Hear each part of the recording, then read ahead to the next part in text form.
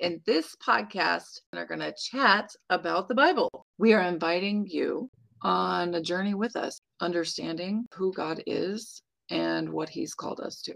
Yeah. And we want you to come with us and try to figure it out. I'm Paige. This is Christine. And we are Coloring Company. So, Paige, what are we going to talk about today? So a little bird told me that she wanted to talk about holy ground, because we're in the book of Joshua right now. Paige sent me great notes. I have to pretend I'm talking to someone. This is Caitlin. This is Caitlin Zach. You're in our podcast now, Caitlin. Yeah, in reading in Joshua, I came across a lot of passages that I hadn't recognized from my childhood growing up in the church. And I know I've read Joshua before. I know I have. And I just gloss over things that don't, resonate immediately. And I almost feel like I was trained to do that. I was trained, not in a terrible way, but just in a behavioral way. Because if I feel like I grew up believing, I don't know if I was taught this. I think I just believed it for some reason. But I think I grew up believing that if I opened the Bible and something like, quote unquote, spoke to me, then that was really important. I had to pay attention to that, whatever it was. So, if it wasn't speaking to me, with the air quotes again, it wasn't necessarily that important. And I think that is why I kind of grew up not really reading the Old Testament, or at least not a lot of it. The narrative, I think I just missed parts because they were difficult. Joshua in the very beginning, it was very difficult for me to follow. I was suddenly we skipped to something that I thought we already talked about, but I guess that story didn't finish, or that thought didn't finish. It takes a weird number of stories interjected to finally get the 12 men to build the memorial. I didn't kind of even put that together as its own little story until this read through, where I just kind of had to keep reading it over and over again. And the one thing that kind of still freaks me out, even about Moses's story and his interaction with God in the burning bush, and then this small interaction in Joshua at the end of chapter 5. It's the very last verse, or the last couple verses of chapter 5. And Joshua, they're about to cross the Jordan, right? Maybe some have already passed it, or crossed the Jordan. But Joshua is ready to cross, and he sees this man, or figure, person, I think, and doesn't know who it is, right? And asks, are you for us or for the others, for the enemy? I don't think the enemy, the inhabitants of the promised land. No, it says enemies. It doesn't say enemies? For our enemies. Or for our enemies. And the commander of the Lord says neither. And that is, so then I can't remember Joshua's exact reaction, except what would you have me do, or something? Or what does he say? He fell face down to the ground in reverence and asked him, what message does my Lord have for his servant? Okay, that does make sense that you would ask. I'm thinking about, anyway, what message does the Lord have for his servant? And so that's the message is, what is it? It's just, take off your sandals. Take off your sandals, for the place you are standing is holy. That's the message. Yep. It's not even just, before I tell you the message. Yeah. That's what gets me. In reading it, I thought it was just, and it just goes to the next story. That's it. It's done. There is no message. That is the message. Take off your sandals. This is holy ground. I don't understand the message, and it kind of freaks me out. But that's something in my old life, right? Or not my old life, but my childhood life, I would have just been like, whatever, it's probably not that important. Because it doesn't speak to me or something. And that's Sure. not true. Yeah, it's not the way to read the Bible. That's not how you read the Bible. It's not how you Right. study the Bible or read it for understanding. So I guess if you have thoughts on any of that, I'd love to hear any thoughts on that. I'm So what I like full to of do questions. is, first of all, this is very reminiscent of another type in the of another place in the Bible, right? Obviously, the burning bush situation with Moses. This Hmm. happens, right? Yeah. So, Yeah, almost um, exactly the same. the Not quite. Bible, Hebrew literature is designed specifically to like hyperlink to itself via words and specific words and phrases like this or like similar situations. So like this links to Moses for some reason, and I'm not sure what that reason is exactly. Um, it could be that Joshua is in the same place. Is it possible that he's in literally the same place where the burning bush was? Mount, No. isn't that Okay. Mount Sinai? I feel like that's Mount Sinai. And that's not. Yeah, they're at Gilgal. They're near Mount they're near two mountains actually. There's a Mount it sounded like Nebo, but I know it's not Mount Nebo. So uh it started with an E. So the other place, so that story is Exodus 3:5. Okay. So Exodus 3:5. When the Lord saw that he had gone over to look, God called him from the bush. Moses, Moses, and Moses said, Here I am. Do not come any closer, God said. Take off your sandals, for the place you are standing is holy ground. Then he said, I am the Mm. God of your father, the God of Abraham, the God of Isaac, and the God of Jacob. And at this, Moses hid his face because he was afraid to look at God. So, okay, so in the next chapter it says, Then the Lord said to Joshua, See, I have delivered Jericho into your hands, along with its king and its fighting men. March around the city once with all armed men. Do this for 6 days. So he gives them the plan, Oh, right? that's in the very first part of chapter 6. Yeah. Oh. And, Oh. obviously the chapters were added later. It's not like they had chapters at the beginning. So it's just right after that situation. So listen, Acts Gotcha. chapter 7, verse 33 also mentions take off your sandals for the place you are standing is holy ground, but it doesn't really say anything about it. Wait. But it doesn't say anything about So it. Who's involved? Oh. Stephen is giving a speech to the Sanhedrin, right? So he's talking about Mm. just the history of Israelites. And so Right. he says, Okay. starting at verse 30, he says, After 40 years had passed, an angel appeared to Moses in the flames of a burning bush in the desert near Mount Sinai. When he saw this, he was amazed at the sight. As he went over to get a closer look, he heard the Lord say, I am the God of your fathers, the God of Abraham, Isaac, and Jacob. Moses trembled with fear and did not dare look.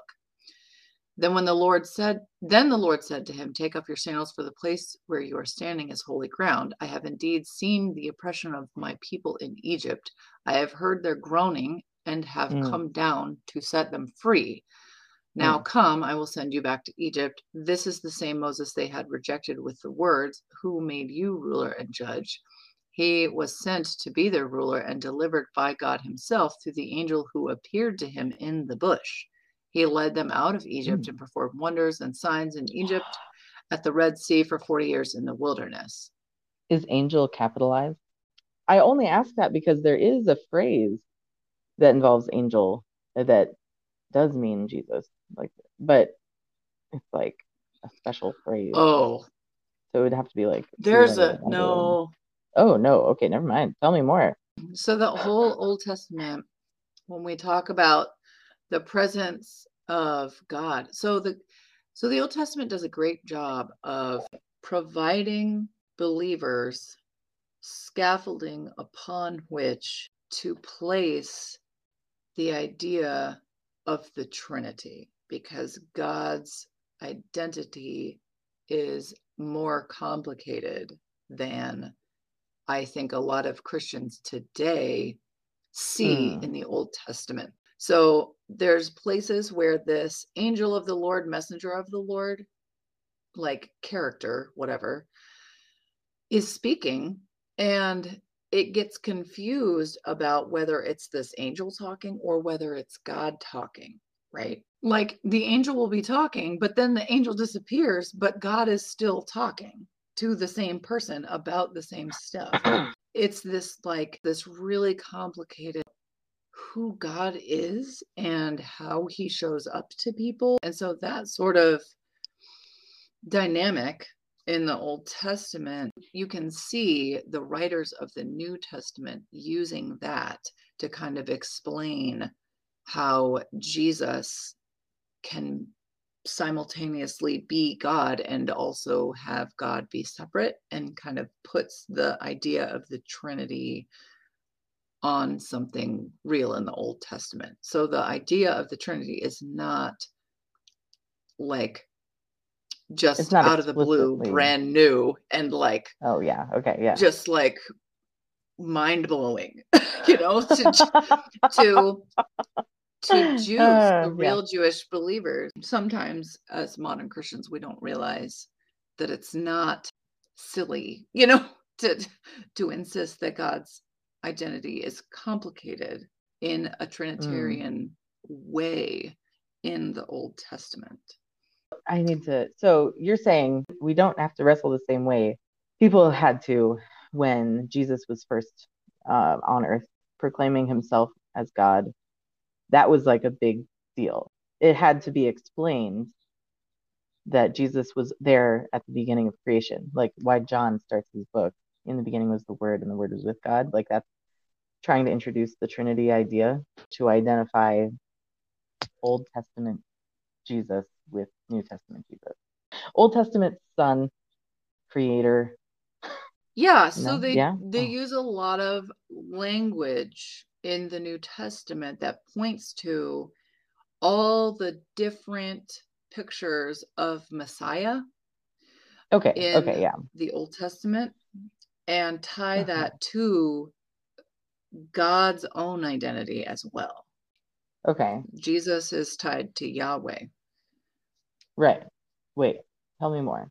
And Messiah in the New Testament. Oh, I thought Yahweh was tied to Father. So Father and Jesus. Yeah. I think I'm entering territory I didn't even realize I had questions about. I'm one of those Christians, Paige. I'm one of those modern Christians. Oh, okay. Welcome to Bible study, Christine. Why is it on your table? Okay, very good. I will read it, Paige. You don't have to yell. That's not what we're supposed to be talking about. I know. I don't have good questions for this. I wish I had formulated questions. Right now, my questions are just kind of like, oh no, I don't understand this. Do I not understand this? Okay, let's go back to the phrase I do think I understand is Christ type. Let me just say what I think that does mean, and then tell me if that's some. Okay, so I think what a Christ type, what I thought a Christ type is in the Old Testament was like, let's do another example of a Christ type, the Abraham example, when angels and probably Jesus precarnate, is that how people say it? Before he became a man, that Jesus was there telling Abraham about his future son, Isaac, before they even had Ishmael, right? Like this is the promise of the son. And Sarah laughs, and so I thought one of those figures was a Christ type, and it was just a way for God to appear in some form. And maybe he appeared as like an angel because he was with angels or something. Is that what is? So that is, and the burning bush is a Christ type? So there's a couple of different things going on here. So we have two different things. So first, we're talking about Christ, which literally means Messiah. So my understanding of what a Christ type is a picture in the Old Testament about what Messiah is going to be like and how we're going to tell who Messiah is, because that's what Christ means. Christ means Messiah, right? Yes. Okay. So in the Old Testament, Christ types are Moses is a Christ type. Oh, that makes sense. He's like, okay, so Christ types are a person who's like got a piece of Messiah, but he's missing. He's got one piece, but he's missing another piece, you know. So Joshua is a Christ type. Moses is. Okay. Isaac is. I mean, there's Moses. Noah. Noah is. Oh, yeah. So there's a lot. So Jonah. There's all these. Daniel. Oh gosh, no, I can't wait to get into the prophets. No, Jonah. I don't think he's in the belly of a whale for 3 days. Okay, that's a different. Doesn't matter. I think. So Jesus talks specifically about the sign of Jonah, but I don't think that Jonah is. No, I can believe that. A type. Okay. Because Jonah is such a terrible king. Which we can talk about. Jonah. I know. You know what? I never knew, because I relied on Sunday school as a kid. And maybe that was not me completely relying on Sunday school, but me just like not caring as a kid. Sure. I never knew the end of the story of Jonah with the tree until like much later in life. And I wish that was part of just the kids' story. Like, what a great launch pad for more questions for kids. Like, what does that mean? Then it's not just so like cookie cutter moral story or something. Like, it changes the whole story. It does. That's how I felt in Joshua. Yep. But okay. Anyway, so Christ type is becoming a little more clearer to me now. A little more clearer. A little more clear? A little clearer. A little clearer. Paige and I are both very interested in language. So if we end up saying the same word to each other over and over again in different ways, don't be surprised. You have a degree in mathematics, but you also went back to school. And I don't know what happened when you went back to school. Because you had babies and you were still doing school. And it was so difficult to keep up with what you were doing. It was very chaotic in my head. But you obviously it was chaotic in my head too. So listen, as you know, we were in the United States Air Force together as linguists. And I separated when I got pregnant because my mom was diagnosed with stage 4 pancreatic cancer. So I decided to get out so that I could spend time with her. Our original plan was not that I was going to get out. Extra detail, everybody. And then we unexpectedly had less money because I got out. So I had my GI Bill, which I wasn't supposed to have. I was supposed to receive the $10,000 towards paying off student loans, but that got messed up at MEPS. So I had the GI Bill. To get that money, I had to go to school full time.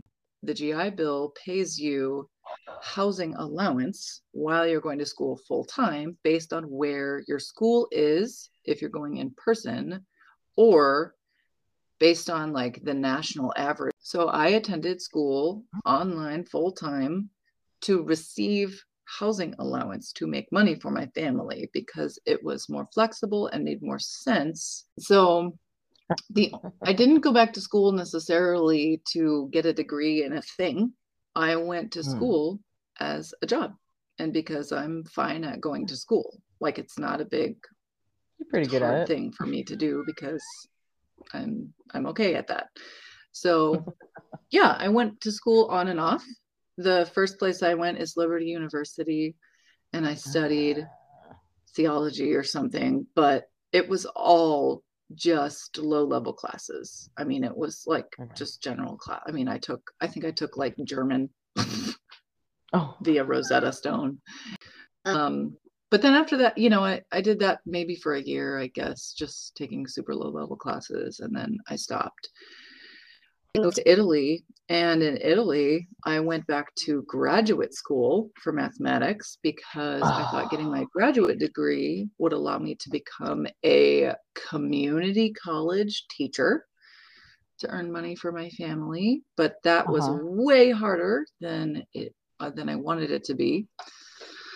And I decided not to do that. Okay. And then I went back to school just to earn money after we moved again to Idaho. And I think I majored in accounting for a little while. And then I changed it to like Far East history or something for like a semester. Wow. So yeah, my schooling has been on and off, sporadic, and with different purposes for the last 10 years. So I often get sucked into the idea that I need to go to school for the stipend.